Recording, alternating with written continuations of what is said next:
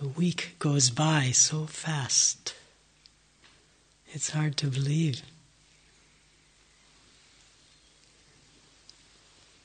6 days since we sat down here together for the first time on this retreat. Boy. As I was just doing some walking up and down, just trying to let some thoughts come for the talk this evening. Just so many things that I'd like to talk about. Just a week just isn't enough time to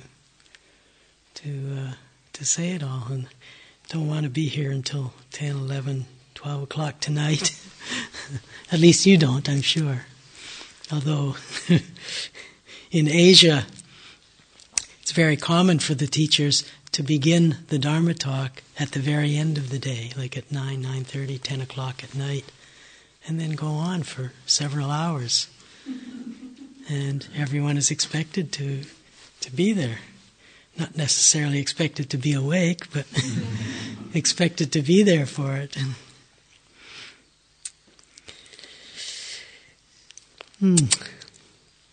So at this time of retreat, coming closer to the end, the question that very commonly comes is, what from this retreat can I take home with me? How many have had that kind of a thought?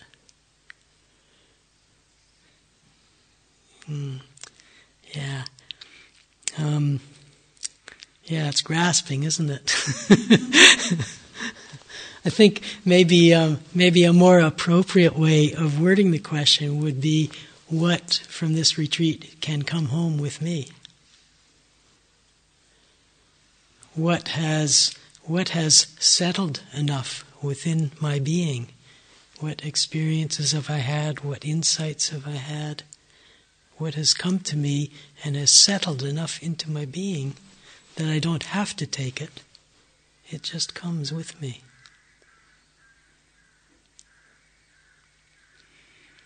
And then perhaps a more important question is, how will that show in my life? Or how would I like it to show in my life? Insights are wonderful things to have, but it seems to me that if they don't affect us in some way in our actual lives, what's the point? Meditation experiences can be wonderful things, even the difficult ones. But if they don't affect us, if they don't touch us in some way and affect us somehow in our lives, what's the point? We just go on more retreats, collecting more experiences, having more insights, maybe writing them down, trying to remember them.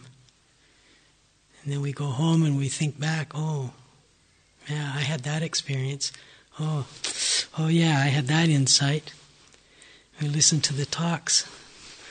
Oh, yeah, right. Forgot about that. Don't remember that. What have we allowed to settle within our being enough, so deeply that it's touched us? And how would we like that to show in our lives? Things show in our lives through our thoughts, our words, and our actions. And so I think in going back to our daily lives, maybe not going back, maybe it's going forward, going ahead into our daily lives. It's really the thoughts, the words, and the actions that need our attention.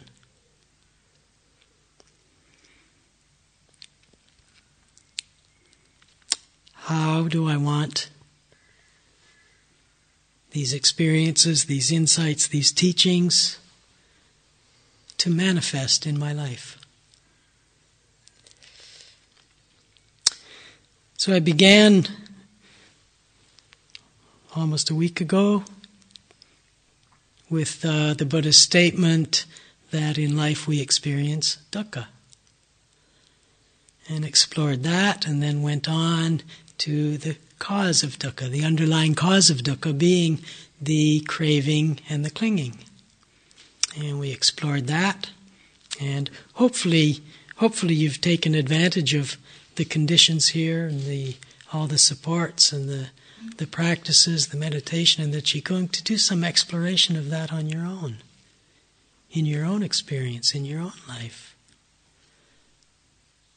To explore the dukkha and to explore, to really look into it and see what is the underlying cause in my experience.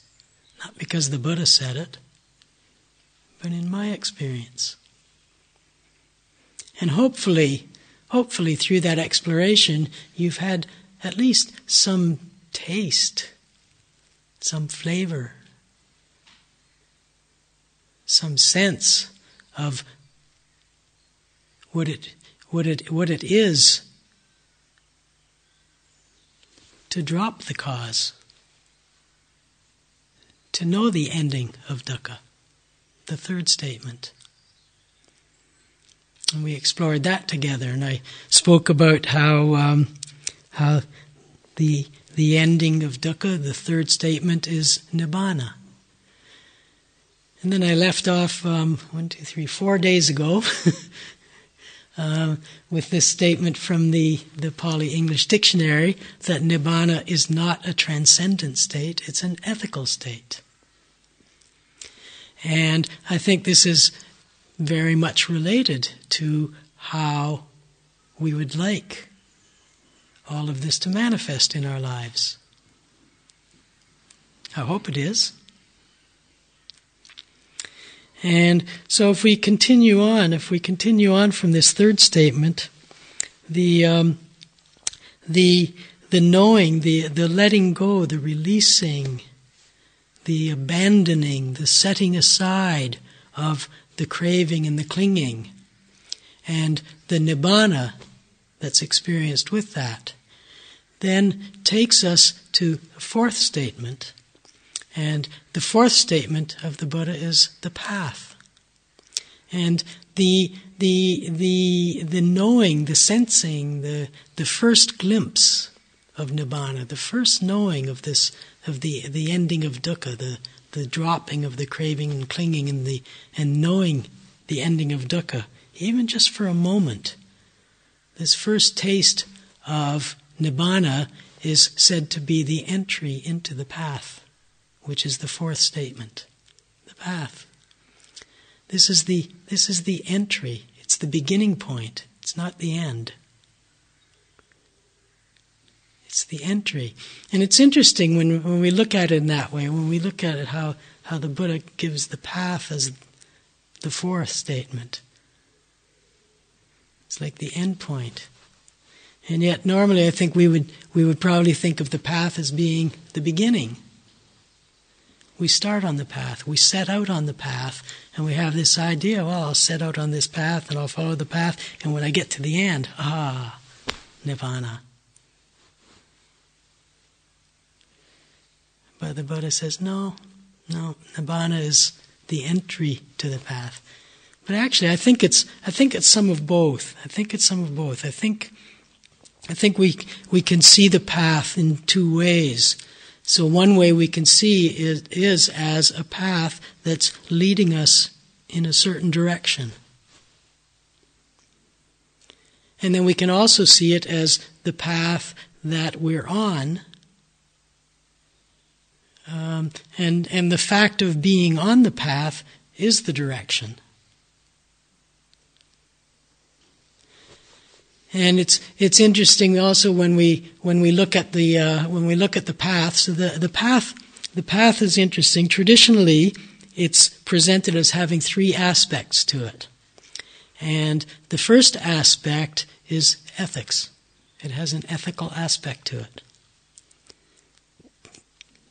which is interesting because the Buddha, if you remember back, the Buddha begins his teachings with ethics. And so the path, the first section is considered to be ethics. The second aspect of the path is the meditation aspect. the meditation and the inquiry. And the third aspect is the wisdom aspect. And this is kind of a logical path, isn't it? We start with the ethics, we have an ethical foundation, and then we do the practice, and we arrive at wisdom.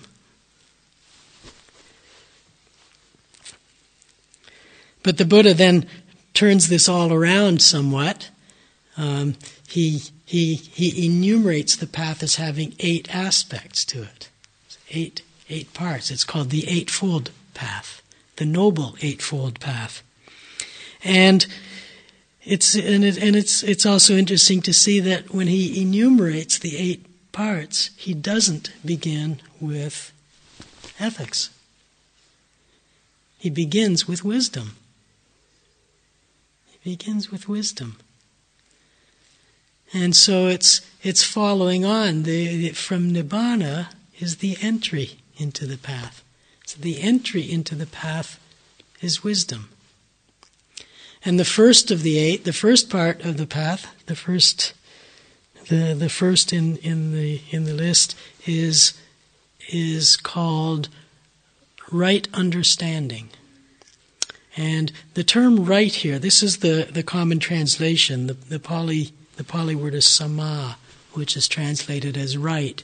But I prefer to translate it myself as wise, or skillful, or appropriate. So, with the understanding, wise understanding. And what the Buddha meant by right understanding or wise understanding is an understanding of the first 3 statements. An understanding of dukkha, of the cause of dukkha, and the ending of dukkha. And this also follows on from, in the sense of the path following the first 3 statements. So the first 3 come first. But I think if we look at our own actual experience, I think if each one of us, if we ask the question, and we put out the question right at the beginning of the retreat, but if we ask the question now, why did I come on this retreat? Why did I come on this retreat? Why do I meditate? Why am I interested in meditation? I think that each one of us, if we went down deep enough into the question, it would come to some variation on the theme of, because there's unsatisfactory things in my life and I'd like to feel better about it. I experience dukkha and I want to end it. And I would guess that I'm not a betting person, so I'll just guess. I won't bet on it. I'll just guess. I would guess that each one of us have had some glimpse of at least the possibility of the ending of dukkha. And that possibility, it's that glimpse, that sense of the possibility that allows us to try something. If we had never had that, if we just fully, totally believe to the depths of our being that there's no possibility, why would we try anything? So we have that wisdom, varying degrees, varying depths of awareness with it, but we all have that wisdom. And so we enter in the path. So we're here because of our wisdom. And I think that's a really important point for us all to reflect on and to remember and to remind ourselves of from time to time. Maybe when that inner critic starts to fire up, just remember, wait a minute, there's wisdom here also. Right understanding is some degree of understanding of these statements. And then the second part, which follows on a bit from the first part, and the second part is also considered to be part of the aspect of of the wisdom aspect of the path. And the second is right or wise or skillful intention. It's about our intention. So we could ask in coming on retreat, what's my intention? And we could ask at the end of a retreat, all right, what's my intention now as I go back into my life? What's my intention? And how will the teachings, my experience, my insights, how will that support my intention?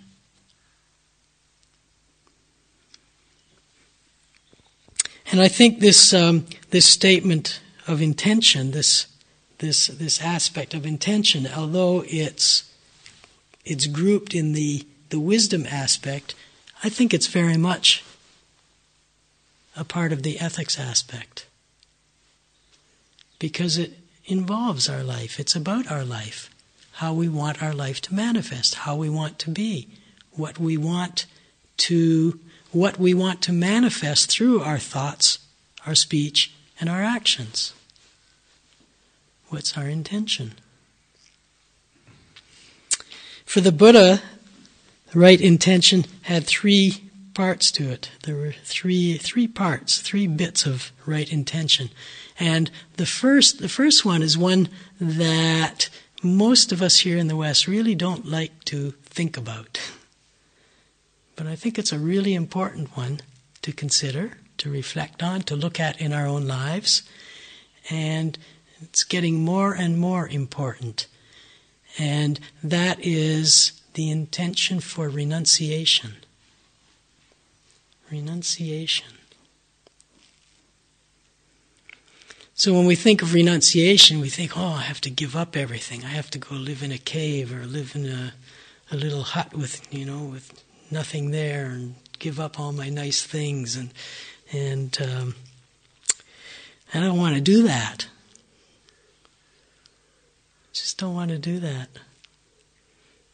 I think every time I come to a retreat center in the West, the Gaia House is not as bad as some, but the level of comfort that's provided, the level of ease that the retreat centers provide to support us in our practice, which is wonderful. It's wonderful.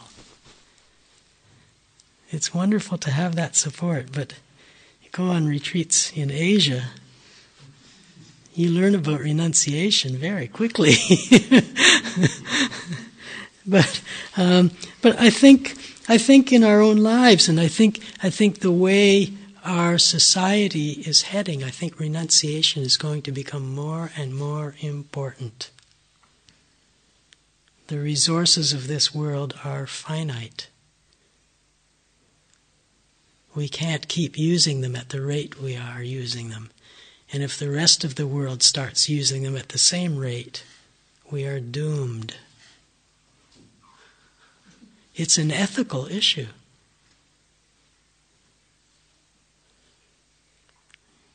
We look at the environmental disasters, we look at the economic disasters, we look at the growing gap between rich and poor. It all needs renunciation. And what is renunciation? It's giving up things. It's giving up things. But I think the root of it, it's, yes, we can give up things. We can pick and choose. Yes, I can give up this. I can use a little bit less electricity. I can use a little bit less oil. I can drive my car a little bit less. We can do all that. But at the root of it, renunciation is the ending of greed. It's the ending of greed and the ending of self-centeredness and selfishness. And so much of the teachings are pointing to this. The teachings on dependent arising, the teachings on not separate selfness. It's all pointing to interconnectedness and interdependence and non-selfishness, non-self-centeredness, losing that belief that I'm the center, I'm important.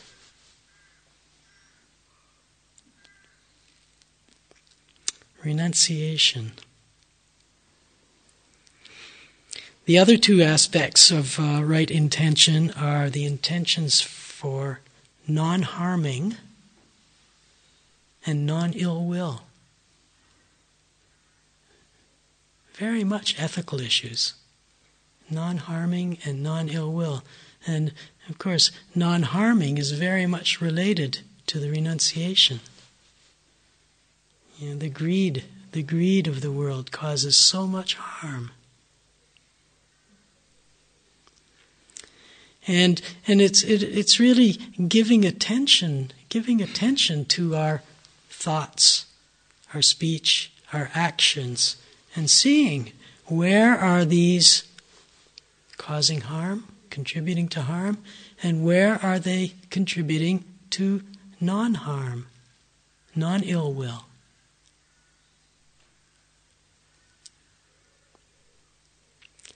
This is an important area for us to look into in our lives, because this is where our life manifests. How do we want our life to manifest? In causing harm, in expressing ill will, or in non-harm and non-ill will?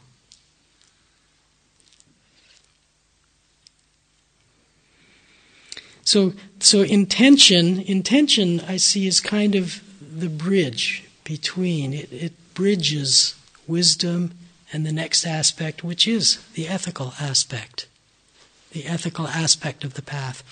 And the ethical aspect of the path has three parts to it. The first is speech, right speech, wise speech, appropriate speech, skillful speech. It's really about bringing attention to our speech and being mindful of our speech and speaking in a way, or at least cultivating, practicing, speaking in a way that brings us towards our intention.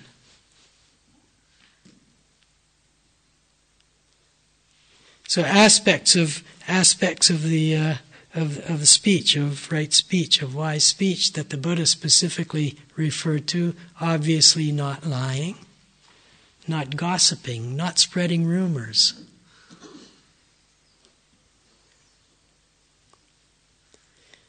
not speaking out of anger, out of ill will. So again, giving attention, really bringing attention to speech and seeing, where is our speech? Where is my speech contributing to harm, and where is it supporting the ending of dukkha for myself and for others? Giving attention to the way we speak, to what we're saying, not just what we're saying, but how we say it, who we're saying it to, when we're saying it, what's our intention with saying it. The Buddha spoke of right speech as saying the right thing to the right person at the right time. So it's saying what's appropriate and what's helpful, what's beneficial, and saying it to the person who needs to hear it in a way that they can hear it, and at an appropriate time, at a time when they're able to hear it. I think it goes for speaking to ourselves too. Speaking to ourselves in a way, maybe sometimes that critical voice needs to be listened to.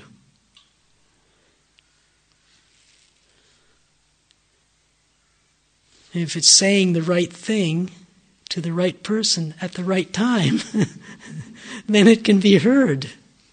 It can be heard. It can be taken in. You can say, oh yeah, I should pay more attention to that. I really do need to pay more attention to that.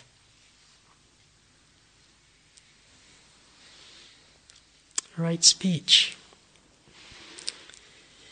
Next one is right action. Right action. Our actions. And right action traditionally by in the texts comes down to the rest of the 5 precepts, the other 4 precepts. Can you remember them?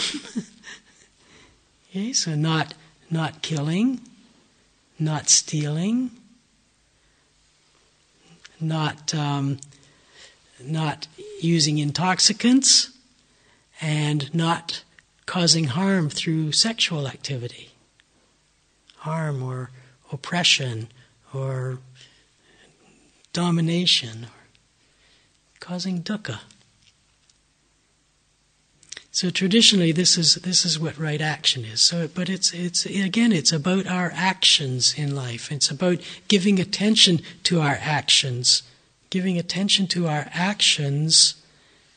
again, to see where are my actions causing harm to myself and or others. Where are my actions contributing to non-harm, to the ending of dukkha? Where are my actions expressing ill will? Where are they contributing to non-ill will? Or where are they coming out of non-ill will?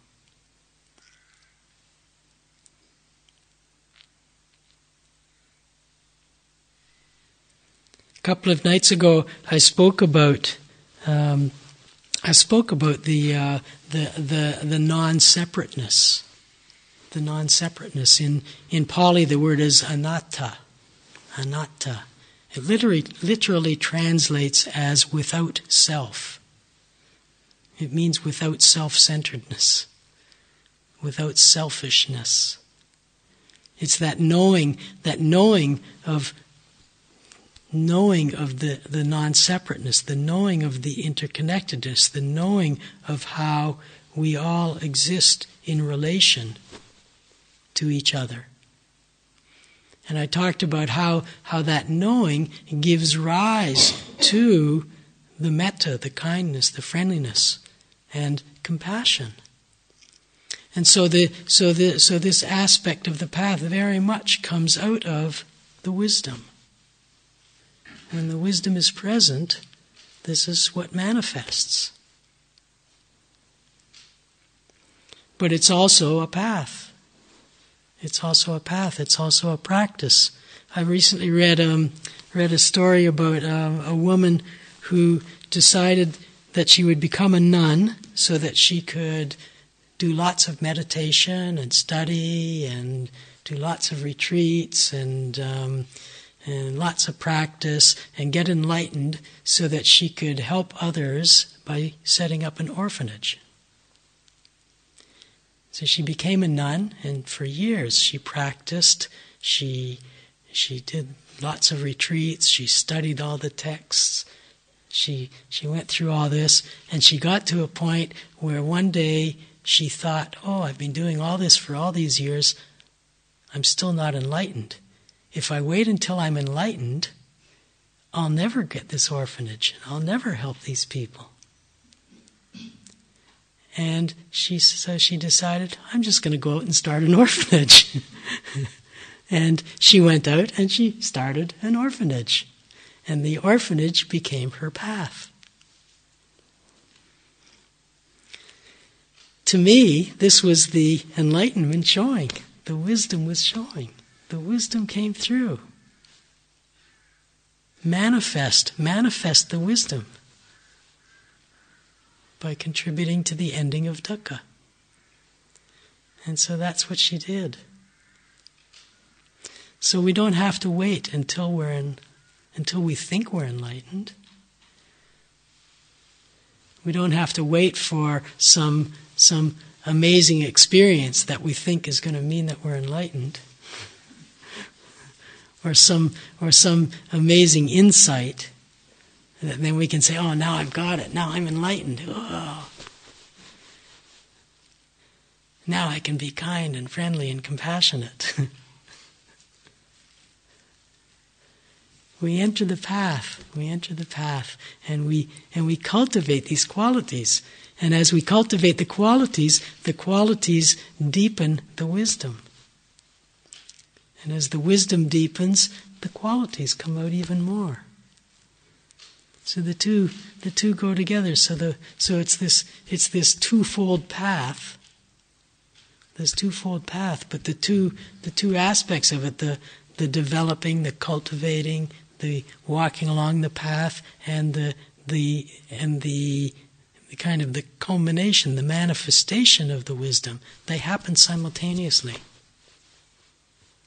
It's not two separate things. And they each reinforce each other. So our actions, very much an ethical issue. Looking at our actions in the world and seeing how they're impacting on us and impacting on others. And the next one, the 1, 2, 3, 4, the fifth of the 8, and the third of the ethical aspect is right livelihood.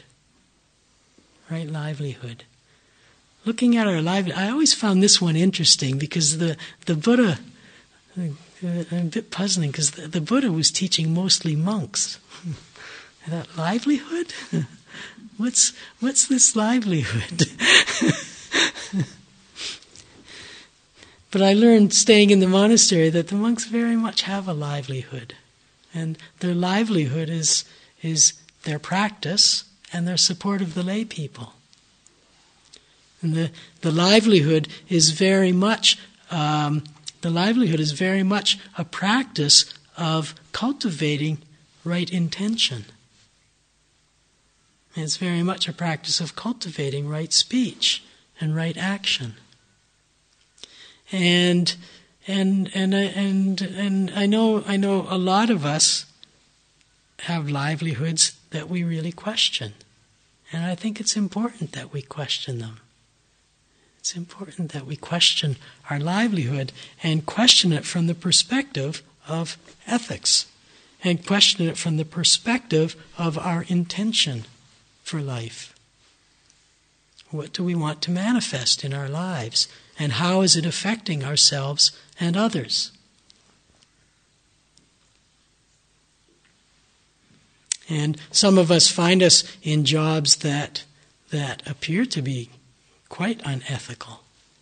And some of them actually are quite unethical. And then the question comes up, do I have to quit my job? And then the fear comes in, but what if I don't find another one? What if there isn't another one? Or what if I get one but I have to take a big pay cut? What if I lose my pension?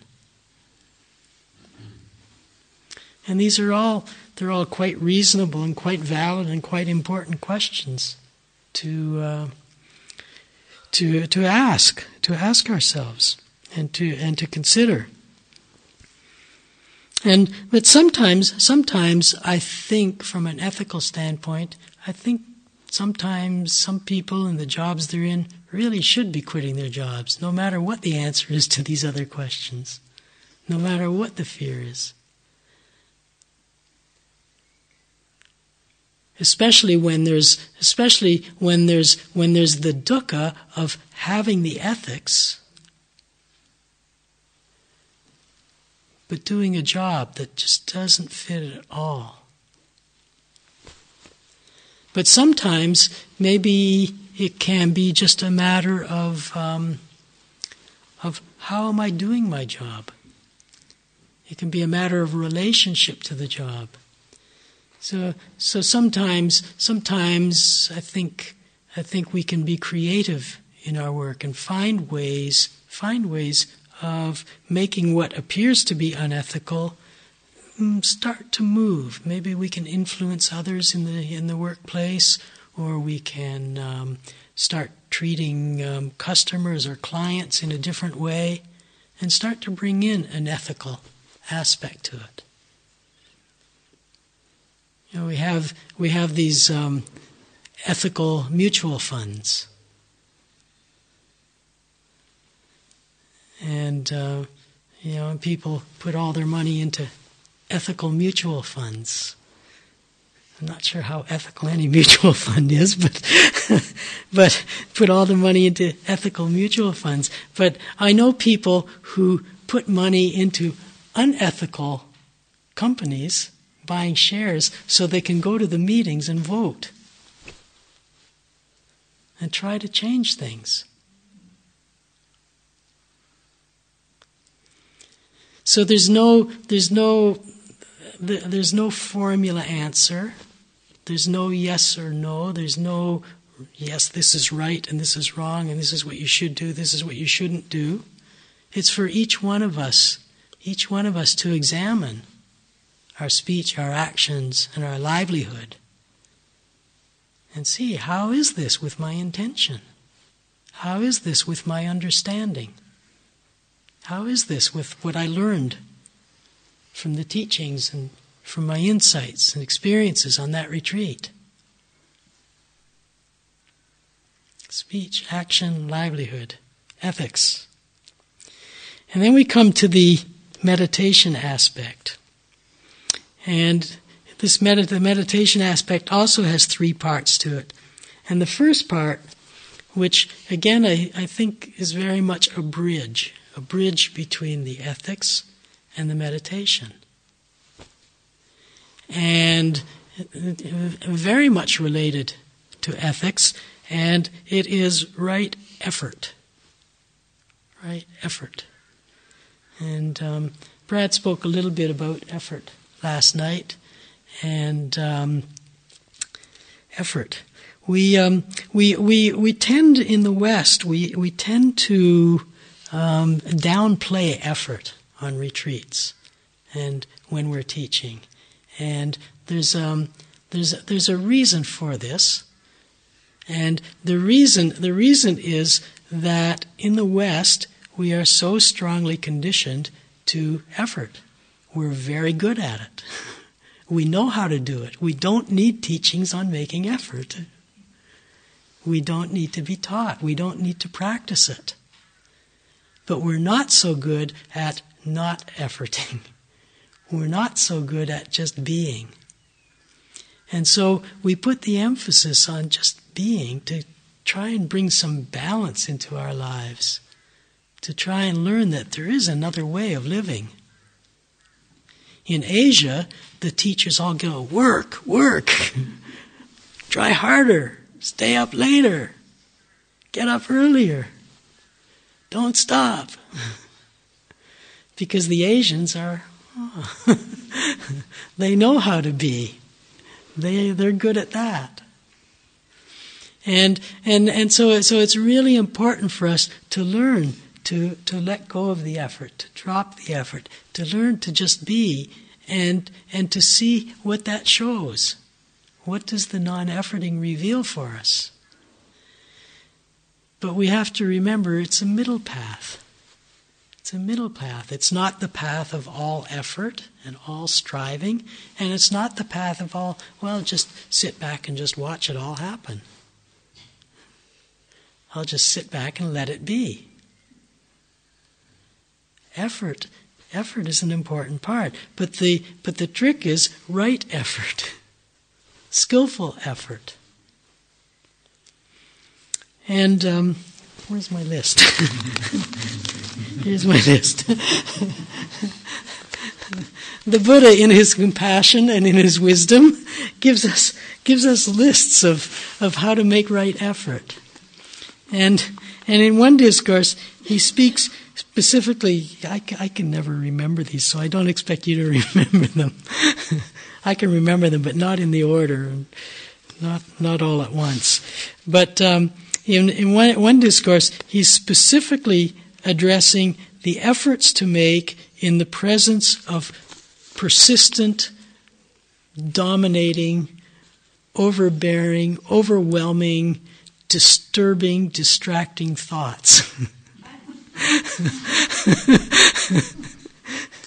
Okay, so when a thought just you're having a thought and it's some terrible thought and it just won't go away, and you're sitting there, go away, and it won't go away.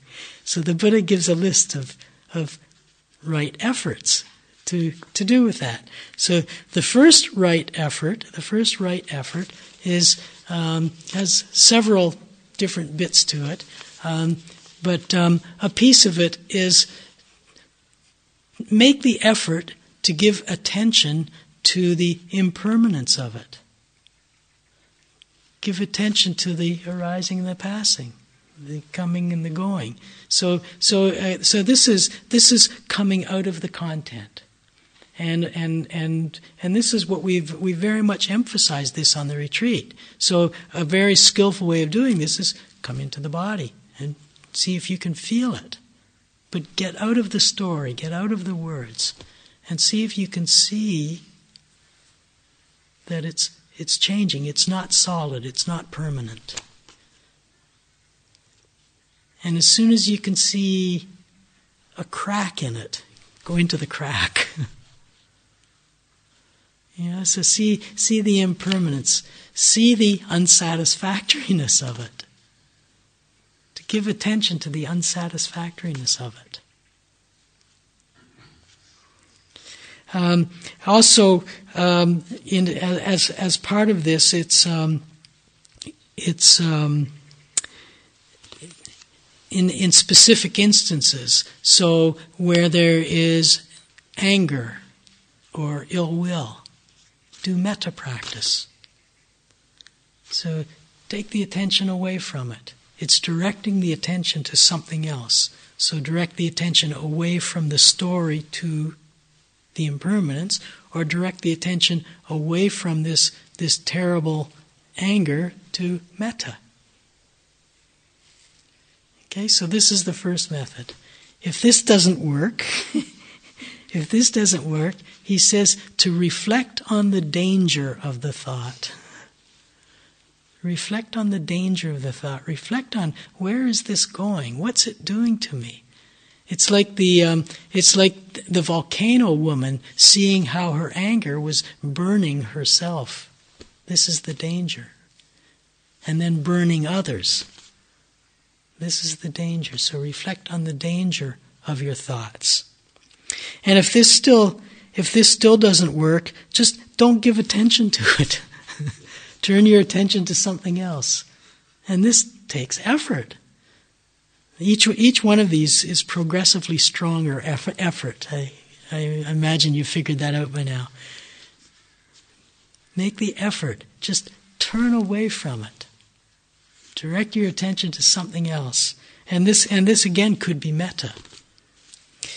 If that still doesn't work, look for the cause of the thought and stop the cause.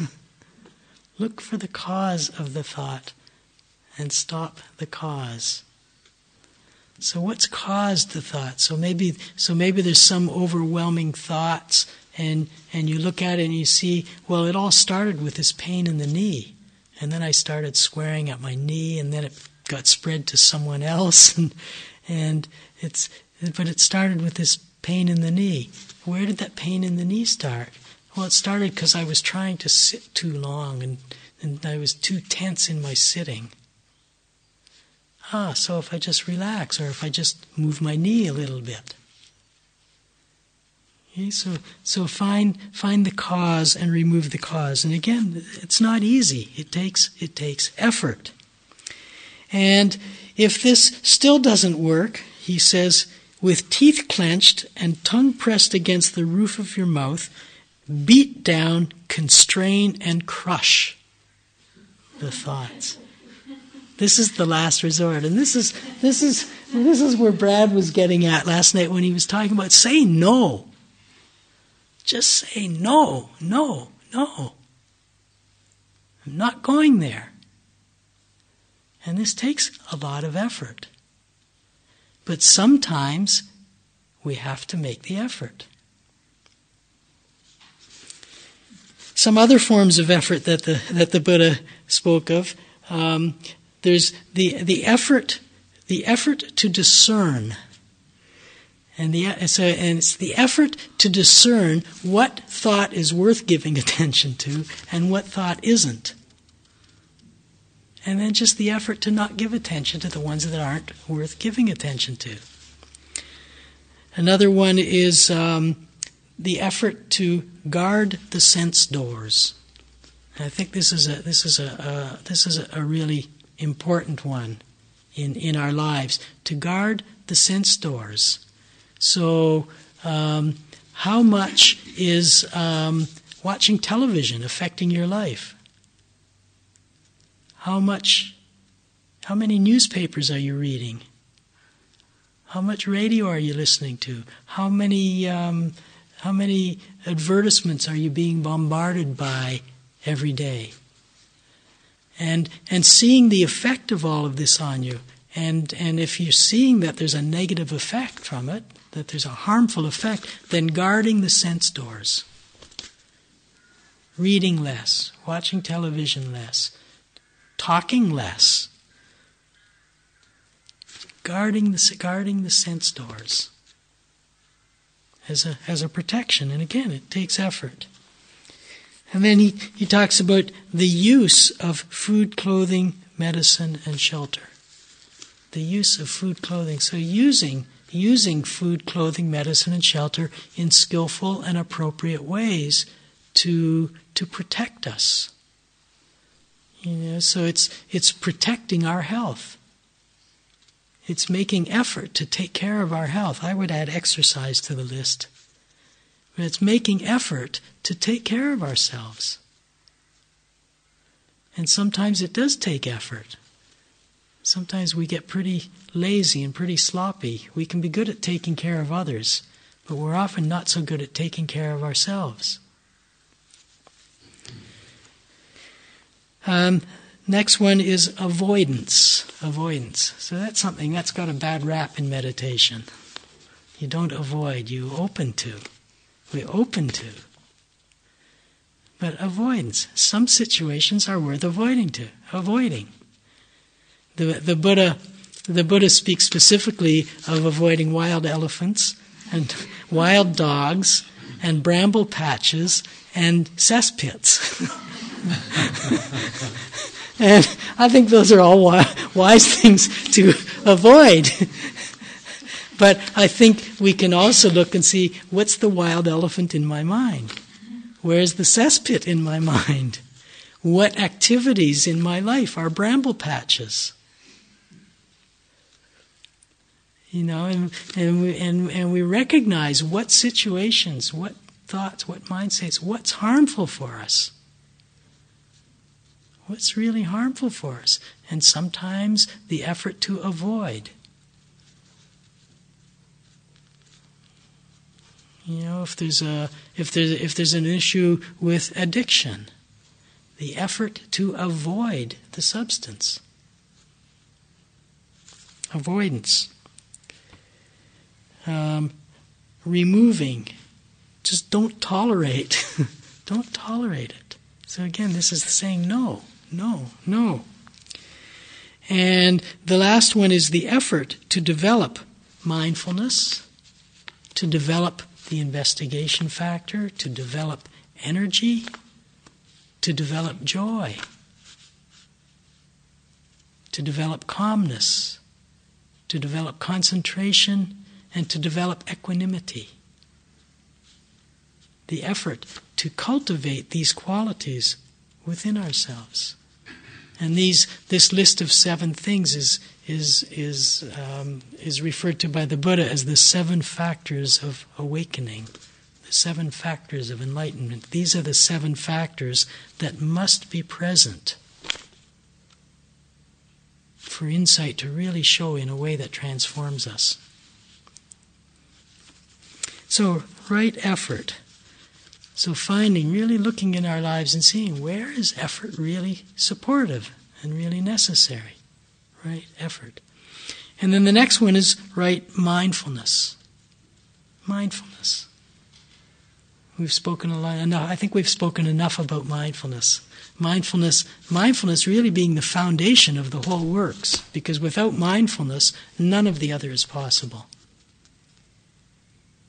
So we put so much emphasis on developing mindfulness.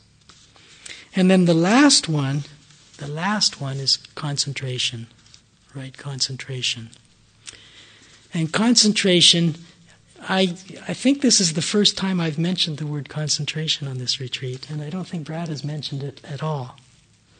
And yet, sure enough, second, third days, people come, I can't concentrate. Well, who told you to concentrate? Concentration is a factor on the Eightfold Path. It's interesting that he puts it at the end of the path. It's the last. But again, it's right concentration. And so often with concentration, what we mean is I just have to just force. And concentration becomes a very tight thing, making a lot of effort and a lot of striving just to hold the attention. I just got to be aware of at least 10 breaths in a row. If I can't do that, I can't meditate. No concentration. And it just becomes this very tight thing. And what's both wonderful and both kind of sad at the same time is that it works. We can get concentration like that. We can get very concentrated like that. But it's not right concentration. Right concentration, the Buddha says that the prerequisites for right concentration are happiness and calmness. Happiness and calmness are prerequisites for right concentration. And if we look at our lives, at times in our lives when concentration just naturally comes, it's times when we're happy. And it's times when we're really content with what's happening, with what we're doing. It's times when we have energy. It's times when we have a real interest. When we're doing something that we're really interested in. And the energy comes, and we just naturally come to rest, and the attention just naturally comes to focus on it. This is right concentration. So right concentration isn't something that we get. It's not something to get. It's something which arises when the conditions are right. And the main conditions being happiness and calmness. And so we have the meditation aspect, and of course the meditation aspect, the effort, the mindfulness, the concentration. When all of this is at work, in balance, and all these other factors are present, then the insight comes and it brings us back to the wisdom. And so the path becomes a cycle. It's a cycle. And so the path, it's not that we come to the path and we're finished. That's it. Got it. This is enlightenment, all done. It's ongoing. It's ongoing. And all of this, again, I think is very much pointing to an ethical life. It's very much pointing to how we manifest, what we manifest in our lives, what we manifest through our speech, our actions, and our livelihood. Our actions, our speech, and our thoughts. So real encouragement as you leave the retreat to really reflect on the teachings you've heard here, to reflect on your experiences, to reflect on your insights, and as much as possible to really let it all settle into your being. And don't try to take it with you, but let it come with you. And then give attention to how it's manifesting.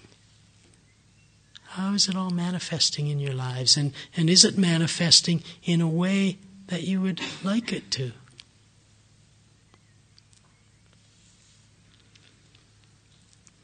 So these four statements, the dukkha, the cause of dukkha, the ending of dukkha, and the path, for those of you who aren't familiar with it, are referred to as the Four Noble Truths.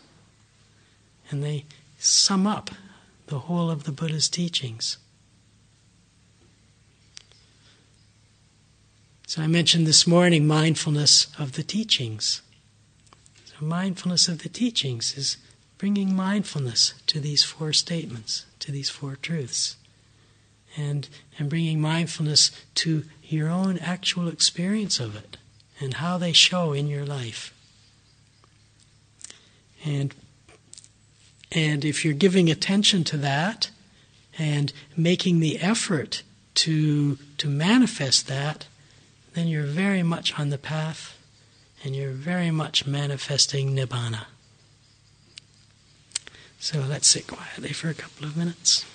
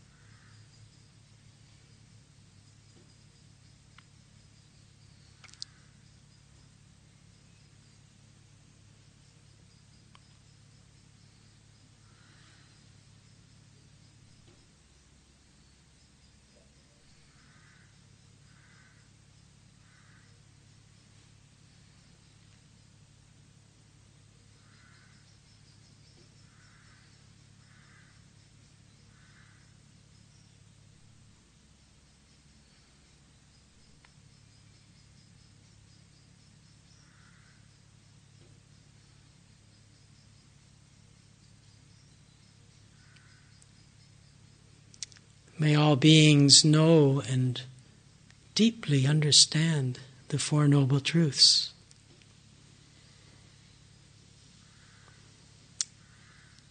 May all beings abide in Nibbana. May all beings manifest kindness, compassion, and joy.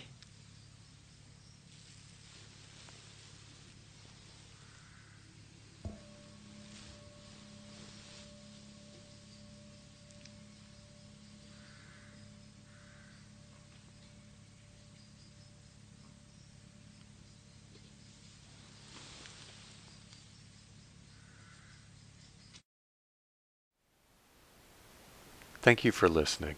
To learn how you can support the teachers and Dharma Seed, please visit dharmaseed.org/donate.